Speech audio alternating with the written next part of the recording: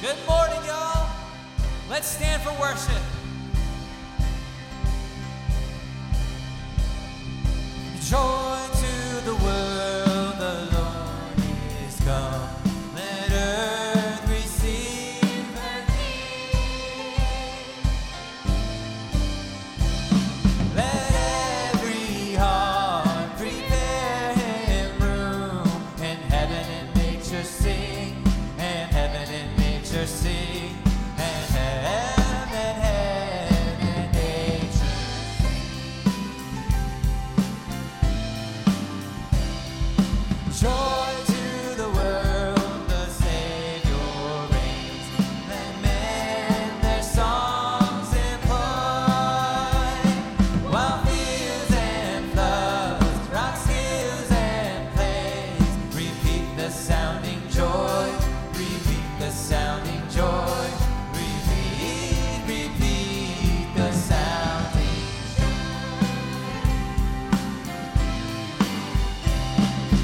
He rules the world with truth and grace, and makes the nations prove the glories of his righteousness, and wonders of his love, and wonders of his love, and wonders of his love, and wonders of his love, and wonders of his love.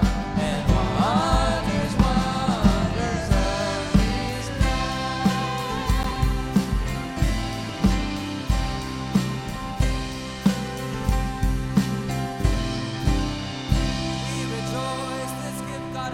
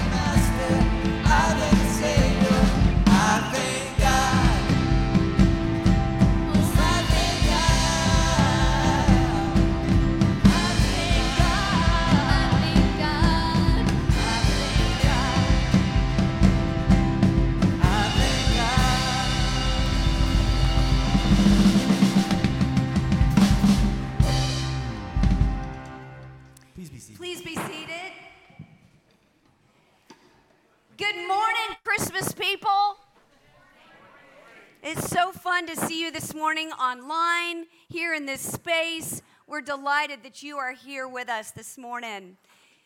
In the Christmas story, we are told that Joseph woke up from a dream in which God told him, name the baby Jesus, but also that he would be called Emmanuel, which is a Hebrew name that means God is with us. What does that mean for us this morning?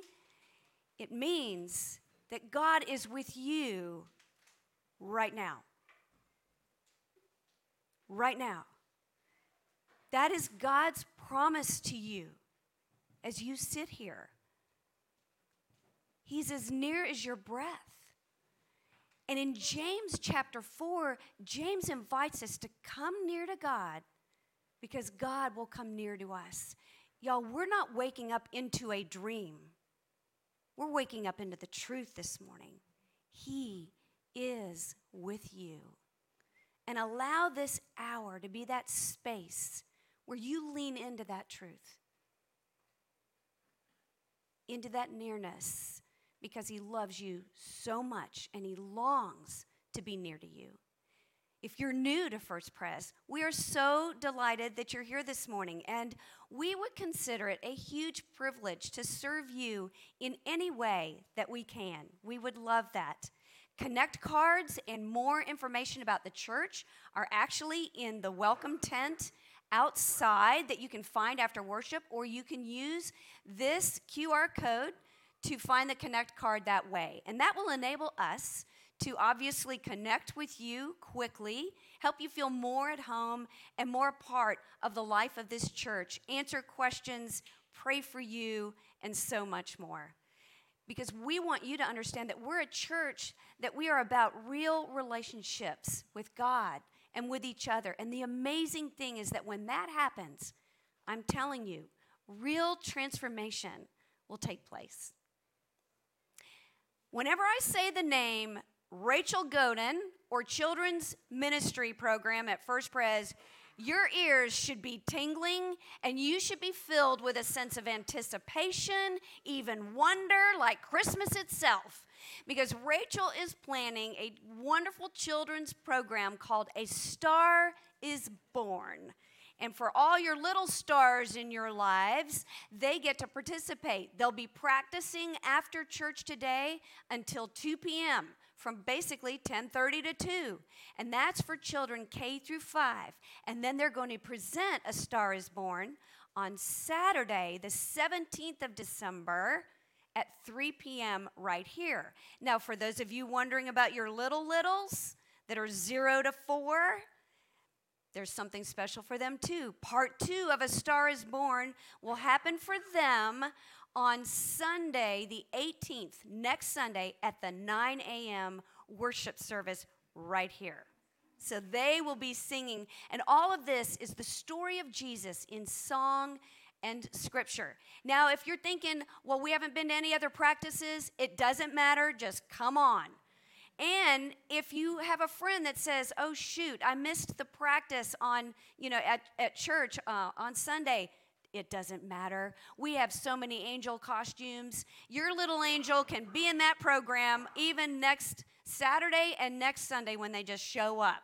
So Rachel is just ready to take them all in and show you what it looks like for a star to be born. Pretty cool. Yeah. We also want to just pray together this morning over friends and family members that we love, people in the world that we care about. So please join me right now. Heavenly Father, our hearts are so full of gratitude as a church. When we talk about children, we know your love for them, Father. And thank you for giving us avenues through Rachel's ministry to love them into the arms of Jesus, for them to learn about who he is. But Lord, this morning we're also thinking about our teenagers and our prayer to find a new director of student ministry. We know that teenagers are at the center of your heart too. And so, Father, we ask that you would raise up that person and bring that man or woman to us that you intend to bring leadership and love into our church and into our community.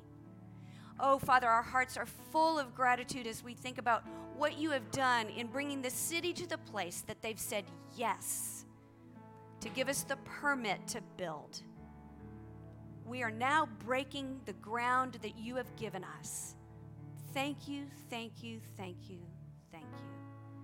And now, Lord, help us to understand, even as we pray, that the breaking of the ground and the building of the building is for the kingdom.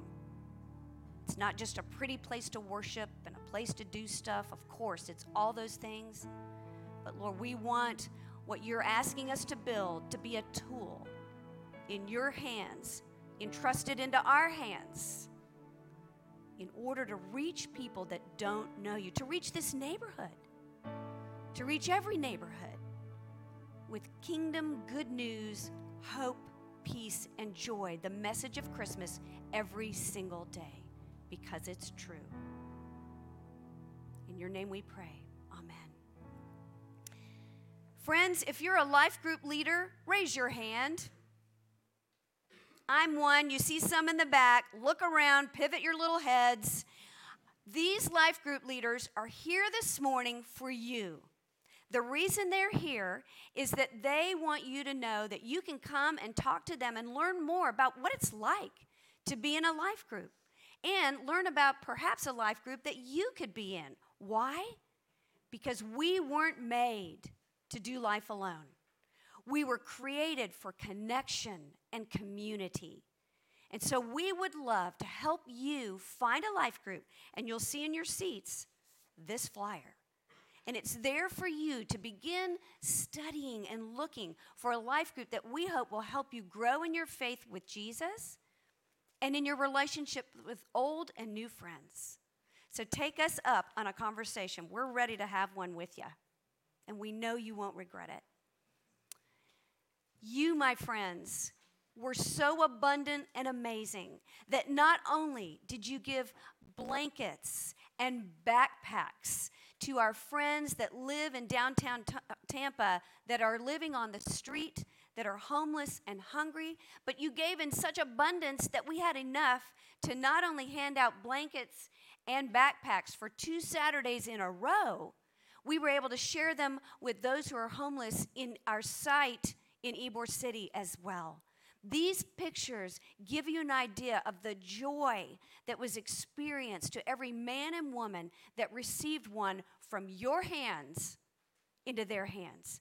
And it came with a letter, this letter of blessing and prayer and scripture. It came with a promise that their circumstances matter to us as a church, and that we're going to continue to look for ways to encourage them. You made, by giving of your gifts of money and of blankets and backpacks, you made the angel's message to the shepherds at Christmas tangible and real. When the angel said, I bring you good news of a great joy for all the people. Not just some people, for all the people. And when you choose to use one of these 6 platforms to give back to God, every time you give of your financial resources and your heart and tangible gifts, you are making those words come alive in our neighborhood, in our city, and in the world. Good news for all the people. Thank you with all of my heart. And they asked me to tell you, thank you. God bless you.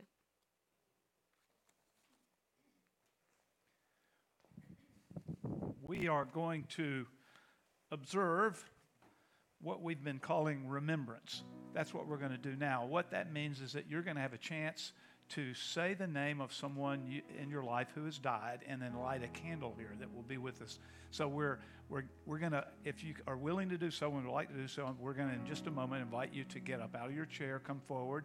Kathy and I will hold the microphone so you can say the name. If you can't say it, you can do 2 things. You can whisper it to us, and we'll say it out loud so folks online can participate as well. Also, you can text message Kathy or me. Our numbers are going to come up in just a second, and you can just let us know by text, and then we will find a way to read them off and light a candle. 2 people are going to come and help us light candles, and if you 2 fellows will come up here now, that'd be great. one other housekeeping detail, there's a big giant matches in these jars, and you can use those to help you light, or you can use the Bic lighter. Either way, we're just going to make it easy for you to do this part of it. And this is how I want to introduce why we're doing this. We're doing this because of what's represented by the Advent wreath here. And what that does is gives us a visual symbol with candles of the hope that we have in the coming of the Messiah. Because like me, and my emotions started rumbling a few moments ago about my dad, there's loss in our lives. But we do not grieve as people who have no hope. In fact, it's the opposite. We know that people who have been loved by Jesus are in a good place with him, and we know that we will celebrate forever in the presence of Jesus. And so the Messiah coming, which is what all of this is about. Don't light 4 of them, it's only Advent 3. So you're so cute. She's a trained theologian. She has a Master of Divinity degree. She's been to seminary, and she blew the Advent wreath. That's so cute. It's peace, hope, and joy are the first 3. The next Sunday, come back. It's love, the candle. Back to the point here. So Kathy and I are simply going to invite you to come forward, and you can say the name. I will take my microphone off my ear so you can say it into the mic. And again, if you will text us, we will be able to read the names aloud for you through the text. So here we are, friends. Excuse me for turning my back. Here we are engaging in faith. And we're going to get up out of our seats and move. And I want to remind you, just quietly, no talking, just everyone watch. Perhaps you have some sense of loss or grief in your life and you just don't know what to do with it. That's okay. Let this wreath, let the message of the Messiah, let other folks, let them be a part of how you just allow yourself to be surrounded by the Messiah in whom we have hope, and also joy and love and peace. So coming forward now, and just from wherever, just come up. We can come down this side and I'll greet you. Come down this side and Kathy will greet you. And we will together exercise our faith and trust as we remember and feel the sense of joy and thankfulness as well as the sadness of someone we've lost. Come now and let us together remember.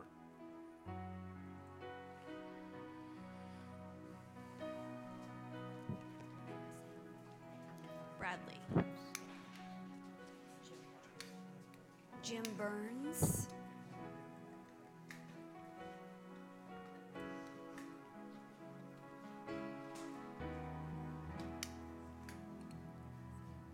Kaylin Canella.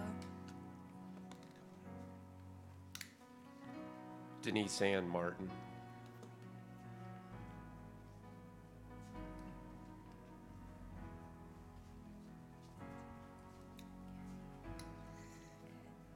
Allison Falk.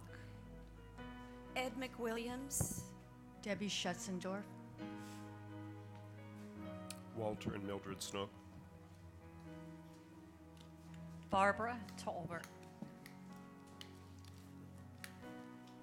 Karen's parents, Moselle and Ed.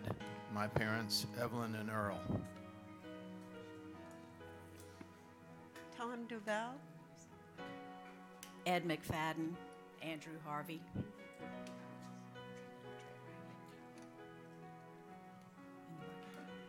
Mike Campbell.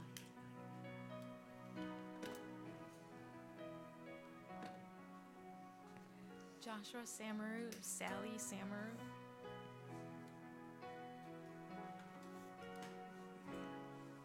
Mike Collins. My daughter, Susan Stokes.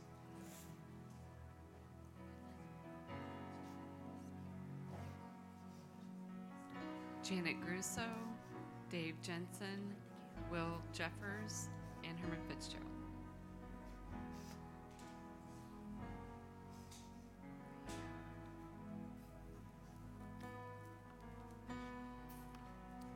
Sadly, Joe.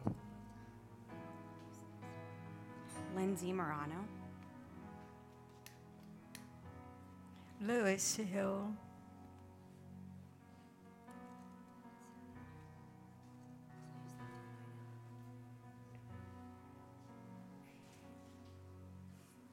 Michael Stroper.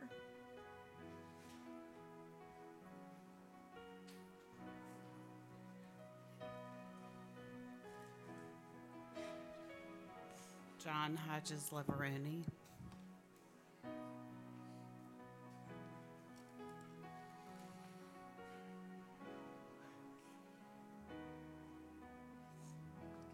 Dorothy Leveroni.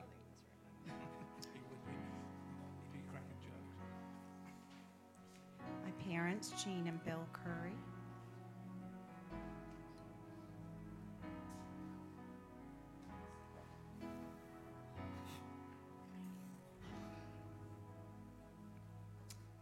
My mom, Martha Maddox. Siggy Levy.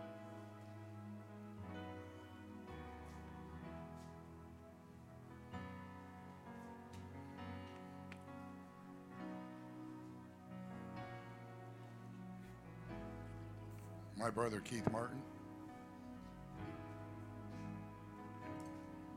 My father, John Joseph Bebby.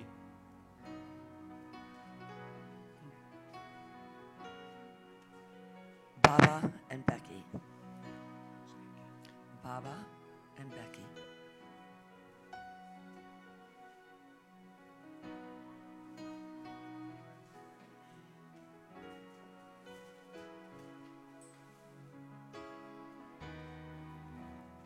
Our parents, Ann and Hugh Macmillan, and Joanne and Lacey Baldy.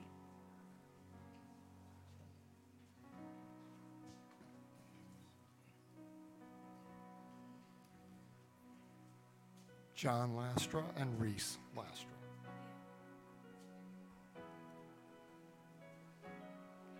Uncle Paul.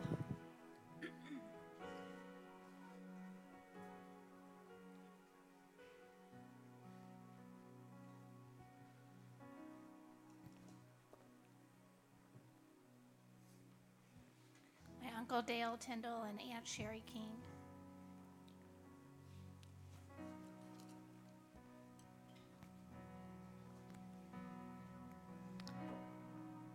My father, sa Tabarat. Lindsay Figler and Taylor Caloris.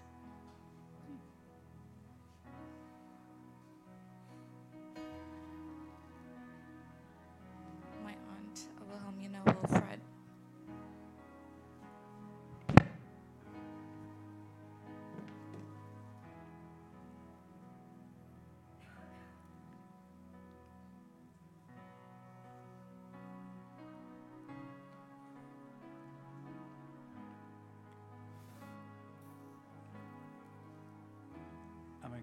I'm going to get some help, Jay, if you'll stay here as I read the names that came from online to me, Kathy. So why don't we go back and forth one at a time?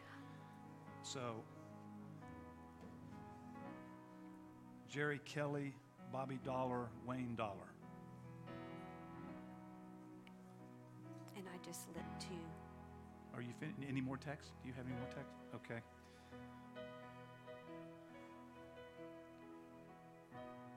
Leonard Forbes, Inez Livingston. Those come from our good friend Nate Forbes, pastor of the Hyde Park Church of God of Prophecy, who's watching with us online right now. Lenny Vidal comes from Bruce, who's on the sound. Juan Lee remembers John Bell. Juan is back working the computer system. Barbara Kohler from online asks us to remember her husband Bill Kohler and her son Ken Kohler. And Baxter Smith asks us to remember his wife Susan Euler Smith.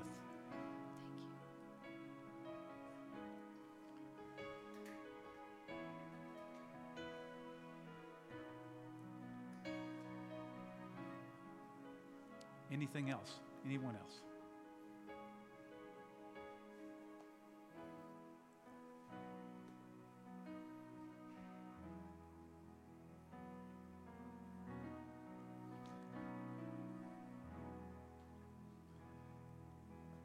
Thank you, Dan. Thank you, Jay.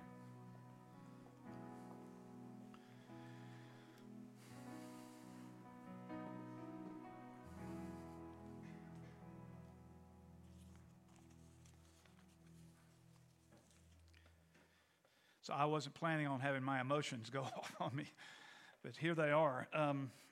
Squashed dreams is really what we're talking about as we think about dreaming and being dreamers. And one of the things that is just plain and evident is that we have dreams, and a lot of times they're squashed. And what overcame me while I was sitting hearing all of you, two things did. One is I have been a part of many of the people's lives that you mentioned by name as we went over the phone, and I've known how hard it has been for you. And I've walked with you in it, and you've walked with each other in it. So that happened to me. The other thing happened to me was just thinking about my dad, who died just before he was 68, and he was 67 years old, and there's a lot of things about who I am he never got to do with me.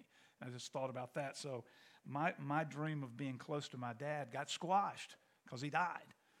And I know that's a part of what we carry around. And so you have squashed dreams, and I have them, and I know you have them because I can see it, because we're friends, and I've watched it in your life.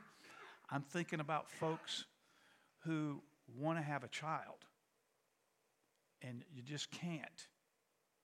And so there's that dream to have a child, and not only is there that dream, and it doesn't seem to come together, it's in your face that it's squashed all the time because you see your friends who are pregnant and you see your friends who are having babies. And so there it is right in front of you. And it's hard. That's a difficult thing. Many of you have been there. Or I've seen several of you have your marriage not work. And we've walked together, and we walk as a family together through that. And no one signs up for that. And it's really hard. And yet God is good, and somehow life keeps going, and you find goodness in life. And maybe you found goodness in a new wife or a new husband. But the dream still got crunched. The first one did. Many of us have had our jobs just really collapse on us. It could be because a boss is horrible. And it's just insufferably difficult to keep working in the environment you're working in. Maybe it was some promotion that you thought you deserved and you had earned, and yet someone else gets it. Or maybe you just get mistreated.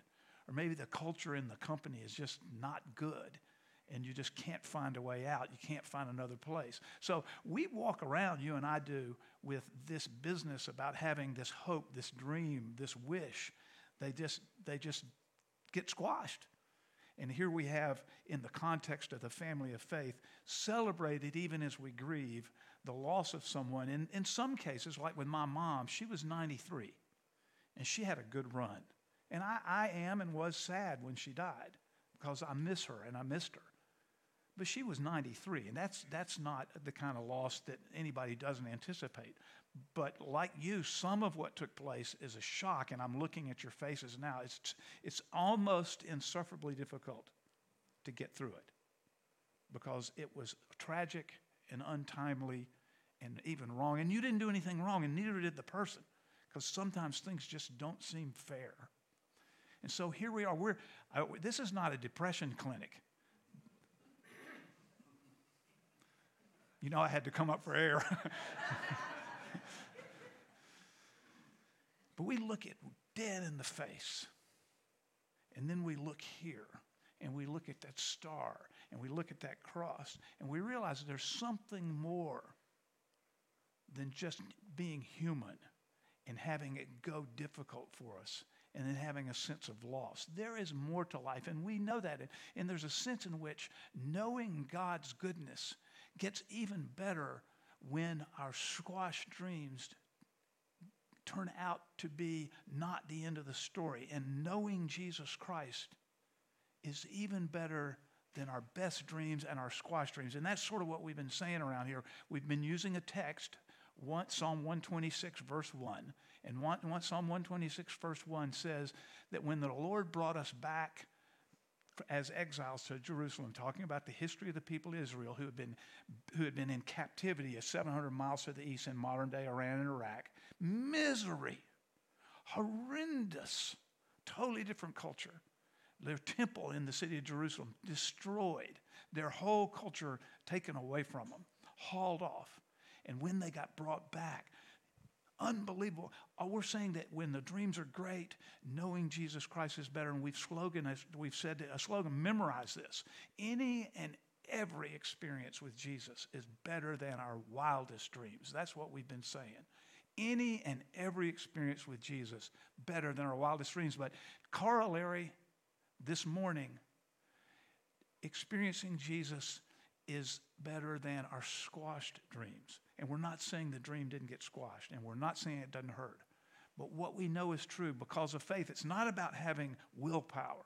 It's about the reality of God having broken into our lives personally and individually and into our world and putting things back together again. And we do not grieve as those who have no hope. The great apostle Paul tells Christians in the earliest followers of Jesus in this little town, Thessalonica, northern Greece. He says, we don't grieve as people who have no hope. We have our lives anchored into the future because of the resurrection of Jesus. And that's how we do this. So in a family like this, as we just watch each other come forward and light candles, we get to be people who are just as real and authentic as we could ever possibly be. And yet we hang on to each other and to Jesus Christ. We have hope. And Jesus is better than even the hurt of a squashed dream. He's just good.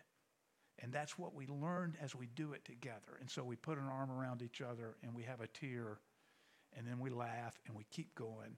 And life is good because God is good. And that's what we're saying when we do this. And so, no, it's not depressing. Sad is good. Sad is the flip side of love. You're not going to feel grief if you don't have love. It's the gift of God. And I want to be, and you want to be the person that risks my heart in love. Because you're going to get crunched if you love. So am I. It's not possible to be a follower of Jesus and not get a squashed dream. But man, it's worth it. It's better than the dream to be a Jesus follower. And so we're going to look at a passage in a way that maybe you never have before, a passage. It's part of the story in the Gospels about how Jesus came to be with us, how he was born and how he started in on his family. This is about Jesus and Joseph, his dad. And this is in Matthew's Gospel. It's chapter 1. And what I'm going to do is read this all the way through and then come back and say a few things about each, a couple of elements in these verses. Here's what I want you to do as I read it through the first time. I want you to think about Joseph, who you know, Joseph, Mary, Jesus, right? You got that? Joseph and Mary, and there's Jesus, and he gets born, and all that. So this is the story about that, a part of the story about part of it. Here's what I want you to be thinking. How is it that Joseph's dreams are getting squashed? Because they are. He's getting hammered by what happens to him in life. So I'm going to read it. You can see it up on the wall. Read it all the way through and then come back and have a little fun with a couple of pieces of it. So here we go. Matthew chapter 1, verses 18 through 25. Looking for the squashed dreams of Joseph. This is how the birth of Jesus, the Messiah, came about. His mother Mary was pledged to be married to Joseph. But before they came together, she was found to be pregnant through the Holy Spirit. Because Joseph, her husband, was faithful to the law and yet did not want to expose her to public disgrace, he had in mind to divorce her quietly. But after he had considered this, an angel of the Lord appeared to him in a dream and said, Joseph, son of David, do not be afraid to take Mary home as your wife, because what is conceived in her is from the Holy Spirit. She will give birth to a son, and you are to give him the name of Jesus, because he will save his people from their sins. All this took place to fulfill what the Lord had said through the prophet. The virgin will conceive and give birth to a son, and they will call him Emmanuel, which means God with us. When Joseph woke up, he did what the angel of the Lord had commanded him and took Mary home as his wife. But he did not consummate their marriage until she gave birth to a son, and he gave him the name Jesus. Let's go back through it and just have some fun with some of the details. Back up to verse 18. This is how the birth of Jesus, the Messiah. Now, the first thing you need to understand is you and I say Jesus Christ so fast we think Christ is his last name. No. Here's what's happening in the ears of these people who are hearing this story. Jesus, the Messiah. They're leaping. We hear it so often as we're numb to it. Please put yourself into the first century. Put yourself, if you have to, on a camel, wearing scratchy clothes and sandals. And about all you're going to have to eat today is gruel. But when you hear, if you're a Jewish person, Messiah, your world is lighting up. Literally lighting up. So deeply have they longed for the Messiah. Talk about a dream. So we go flying through our text if we read the Bible and we see that word and we just, no. In Greek, Meshiach is the Hebrew word. In Greek, it's Christos. In the Greek text here, it would say Christos, and we say Jesus Christ, as if somehow that bang, bang, not these people. No. They are lighting up just on this one word that Matthew has given us. So, Jesus Christ, the Messiah. His mother Mary was pledged to be married to Joseph. So, marriage customs in this culture very different than ours. So, pledged to be married, as far as the way we see things, is if you pledge to be married, technically the judge has tapped the gavel and you're married. You now are a married couple. But they haven't moved into a home together and they haven't consummated their marriage. Now, it's hard for moderns to buy this. I'm just telling you. You get rid of your culture and what goes on in our world. These people lived this way. It's still this way in some parts of Africa. I've talked with them, Kathy's colleagues. The man is able to get a home and then they move in together and consummate their relationship. But the pledge is made and it's legally binding. So as you'll hear in a moment, he was going to divorce her. What do you mean? They weren't married yet. Oh, yes, they were. In their custom, they were. So Joseph and Mary's pledged to Joseph. But before they came together, you following me here? Okay. She was found to be pregnant through the Holy Spirit. Beginning to think about Joseph's crushed heart. Okay? Is his dream beginning to be squashed? This woman that is my wife is pregnant. And there's one person who's really, really clear. Joseph is clear. I have nothing to do with this pregnancy. He would know, wouldn't he? That's a joke.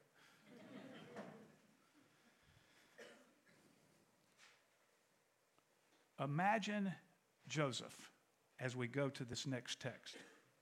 Because Joseph, the next verse, because Joseph, her husband, was faithful to the law, meaning he now had legitimate religious, moral, and ethical case to end the marriage, and the word is divorce in the text. He's faithful to the law, and it's shameful in a shame-based culture for someone to be pregnant and not be married. You and I don't get that either. You just have to say, my world is very different than theirs. A shame-based culture, disgraced, ostracized, kicked out of the family of faith, not able to walk around the streets without being looked at. That's the way people got treated when they got outside the ethical guardrails. Shame-based culture. That's not the way it is with us today. So it's a little harder for us to understand it. He's faithful to the law, which means he has legitimate and even suggested reason to end that marriage, and the word is used, divorce, but he doesn't want to disgrace her. So somehow Joseph is crushed. He's a good guy. He doesn't want to disgrace her. He's just trying to get out quietly, and that's where we stand right now. But I think Joseph wished so much, and I think you would too. She cheated on me. Right before we moved in to the new home, she cheated on me. I mean, it's happened around. It happens around us now. Just devastating for this man. He is lost in what he had hoped would be the case for himself. But look what happens next. But after he had considered this, that is, getting out. Now, it doesn't tell us how long. How awkward would the conversation be between Joseph and Mary? You're what? There are no words. And they didn't have marriage and family counselors back then. So they just didn't. It just wasn't how people didn't resolve their differences that way. So you have these two people, and they're young. She's very young. And he wouldn't have been much older, maybe 10 years older. If she's in her mid-teens and he's in mid-20s, I mean, you're just talking about an impasse. This does not resolve itself. After he had considered this, notice what happens. An angel of the Lord appeared to him in a dream and says, before we see what the angel says, just want to remind you of the word angel. Angelos in the Greek text. Angelos. It sounds like angel, doesn't it? You know what it means? I've said this 20 times. I'm going to die saying it 28,000 times. Messenger. Now, if you have in your mind a Renaissance artist, white figure with wings and a halo and all that kind of stuff, the reason those artists got inspired to put wings on is because they were celestial beings, and they're white because when the messenger of God is present, it's like having a lot of candles. God is bright because God is truth. And when God shows up in a big way, things light up. And light is associated with God's presence throughout the history of God's dealing with us. So that's what's going on here. But it's just a regular old being, a messenger. The job of a messenger is to deliver a message. And who's the message from? The boss. So listen to what the messenger says that God has to say about this situation. Joseph, son of David, remembering that David connects Jesus to the promises of God all the way back. Don't be afraid to take Mary home as your wife, because what is conceived in her is from the Holy Spirit. We modern scientific people, we want to fuss and say, I don't believe the Bible because it says stuff like this. And I'm thinking, this is chicken feed for God. And what I mean by that is, if God speaks and the whole universe comes into existence, if you will trust that to be a thing that's real, where did the universe come from? If it didn't get made by somebody, then it's a random accident. All of the magnificence of the universe, all of life, all the beauty of your children, your love for the people who are in your life, all of that's just random? Those are our two choices. Random accident or spoken into reality by God. And what's happening here is we have the cross-section of God reality, the dimension where God is, which is not far away. God is near. But the dimension is hard for us to see, hear, taste, measure, and smell. But it's still present and still real. So when the Bible talks about things that you and I want to call beyond nature, beyond science, supernatural, great. They are outside of our normal way of measuring things. But it's just as real. So I don't worry about this stuff. I'm not being blind. I'm trying to think about how does science and faith interact. And this just says the God who spoke the universe into existence did it again. This is a hyperlink to Genesis chapter 1, verses 1 and 2. God says, let there be light. And so here God says, let there be life. And into this little girl, bam. Please don't, if you're struggling with that, I get it. It's hard. But you don't have to turn your brain off to be a Jesus follower. In fact, you turn it on and think these things through carefully. So, she'll give birth to a son, and you are to give him, this is so important, you are to give him this name Jesus, because he will save his people from their sins. Now, Jesus may be what you say when you drop a hammer on your toe. And you may even say Christ after that, I don't know. But Yeshua, Hebrew. Jesus in Greek. In English, Jesus. You know what it means? God saves. What does a distraught, broken, dream-crushed Joseph need to know? God saves. What do you and I need to know? The name is the job. The name is the mission of this person.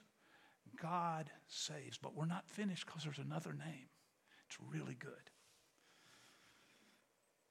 All this took place, we see in the next verse, next two, to fulfill what the Lord has said through the prophet. This is prophet Isaiah, if you want to look it up. The virgin will conceive and give birth to a son, and they will call him Emmanuel. Now, they don't have name dyslexia going on here. It just wouldn't be uncommon to think of someone with more than one name. Jesus is also Emmanuel. And what does it mean? Jesus in Greek, Yeshua. Sounds like Joshua, doesn't it? It's a common name in the Hebrew world. God saves, and Emmanuel, God is with us. Crushed dream bearers. What great hope in the Messiah, who is the God who saves us and who is the God is with us. That's better than any dream we could ever possibly have. God saves us, rescues us, heals us, puts us back together again, and God is with us. How could you hope and dream for anything better than that?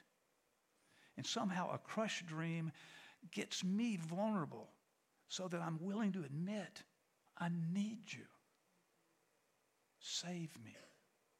Don't be distant from me. Because when we get our dreams crushed, we think either God is distant, doesn't know what's going on, or doesn't care, or some combination of all three. And the birth of Jesus tells us it's the opposite. That God is with us and God saves us. And God, all of this motivated by God's love. That's what's going on here. Does God care? Absolutely. Is it punishment? What's going on in our lives? No. Now, when things go bad for us and a dream crushes, sometimes we contribute. And we could be contributing because of things we do that are just outright wrong.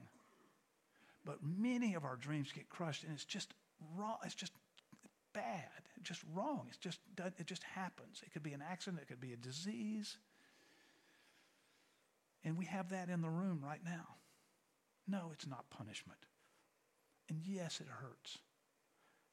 Jesus, Jesus, Yeshua, God saves us. We can't save ourselves. Emmanuel, he's a with us God, not a distant God. Does he care? Yes, that much. That's how much he cares. To give everything he has for us. Life, Jesus said, John chapter 16, verse 33. In this world you will have trouble, but don't be scared off. I have overcome it. We're going to have trouble. And Jesus' followers particularly going to have trouble because you're going to take a risk to love people that others won't take. And the other side of love is going to be grief and sadness when it doesn't work out well. I want to say something about my squash dreams, if I could.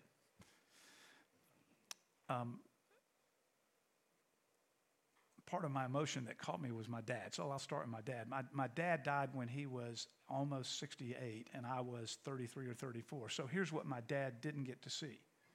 He only saw Jamie, the older child, when he was about 18 months old. He never saw Reed. So he obviously didn't get to see anything of what's happening with him now. But I'll just be about me for a minute. When my dad died, I was employed by Young Life in Tampa. So he never saw anything else. He never saw me leave Young Life in Tampa and go to Eckerd College and have 9 phenomenal years of growth and whatever there. I was the chaplain and I was the dean of students.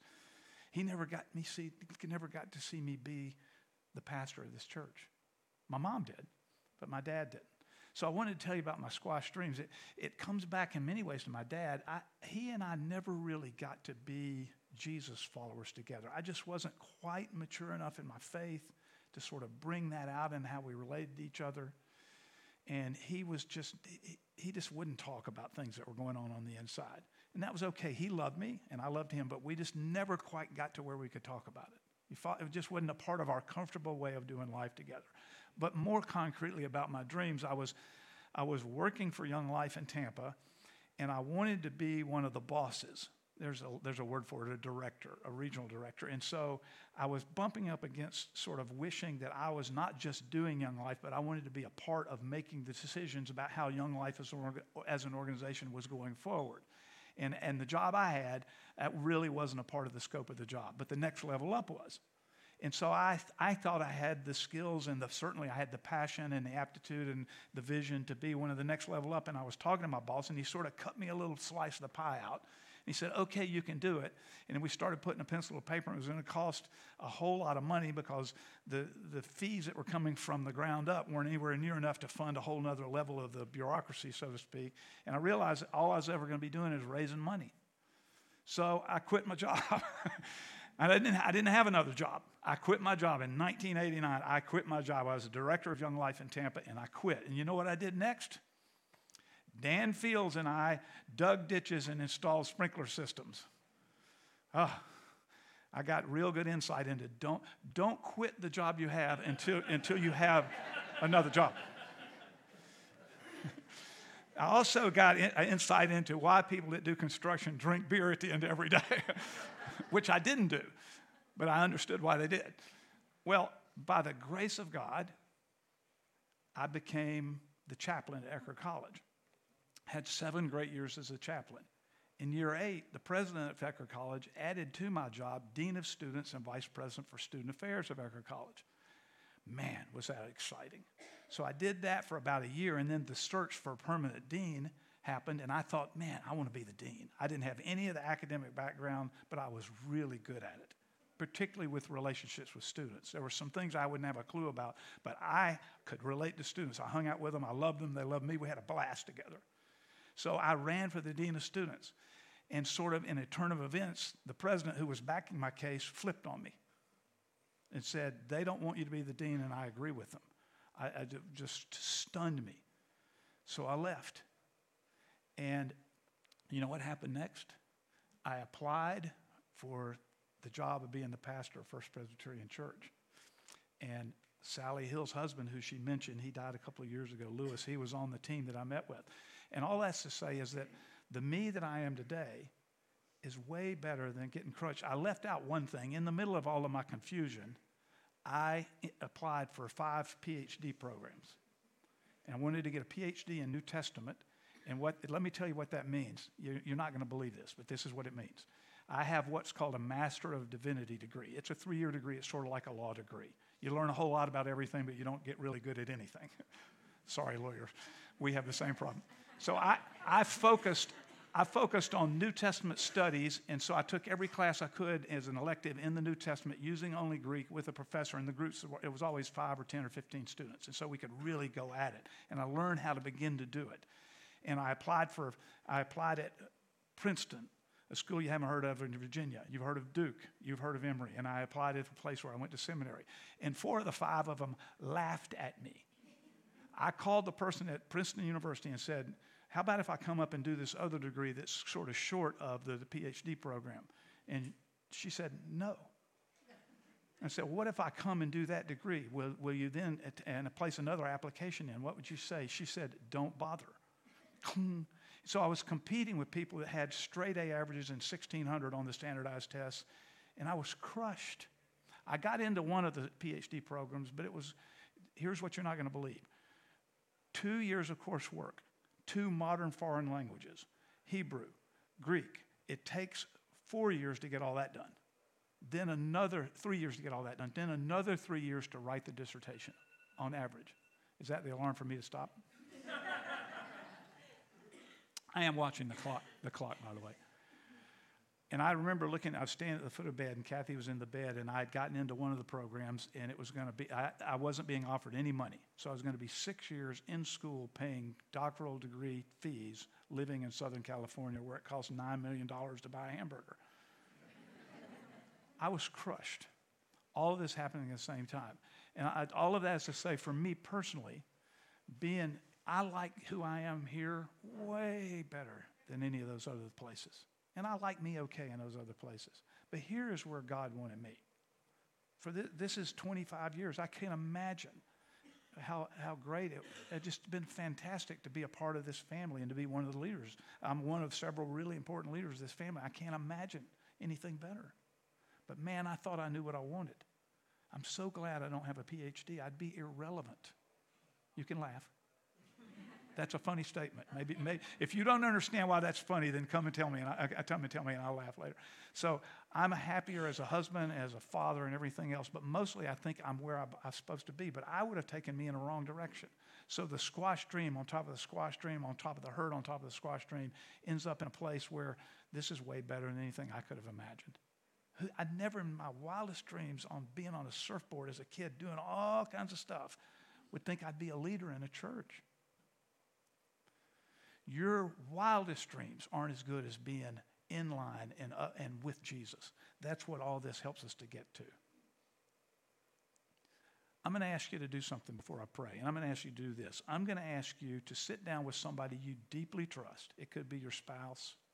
It could be in one of the life groups where you have transparency and vulnerability and openness and honesty, where transformation takes place. And I'm going to ask you to do this. Talk about a squashed dream. It's just that simple. It's in you. I want you to promise yourself that you will find a place this week to talk about a squashed dream. And how's it going now? And what I think you're going to find is it was a real dream and it's really squashed and Jesus is better. But you need to do that with somebody in a real relationship. And transformation will happen right now today in your life if you will to do it. Let me pray for us as we celebrate together Messiah. God saves us. God is with us. Thank you, gracious God, that each of us, your sons and daughters, you love us. We are your sons and daughters, and therefore we are brothers and sisters. We're a family, and we get to do things like grieve together, and we get to laugh together, and we get to talk about our dreams that have been squashed. And we're always going to have plenty of room to talk about dreams that were big and good and have come to be, but it's the ones that hurt that are maybe a little harder for us to talk about. And so right now today, we're going to make a decision. Who is it we're going to sit with and visit about it? And the simple question is, talk about a dream that has been squashed and listen to each other and share with each other, perhaps pray with each other. And so in so doing, God, seeing that knowing you and being with you is better than any of it, including the squashed ones. We are your family, and we sing now this great song about the meaning of Christmas as we stand and celebrate what it means to be followers of Jesus. It's in his name that we gather and that we sing and that we share. In Jesus' name, amen. Let's stand together.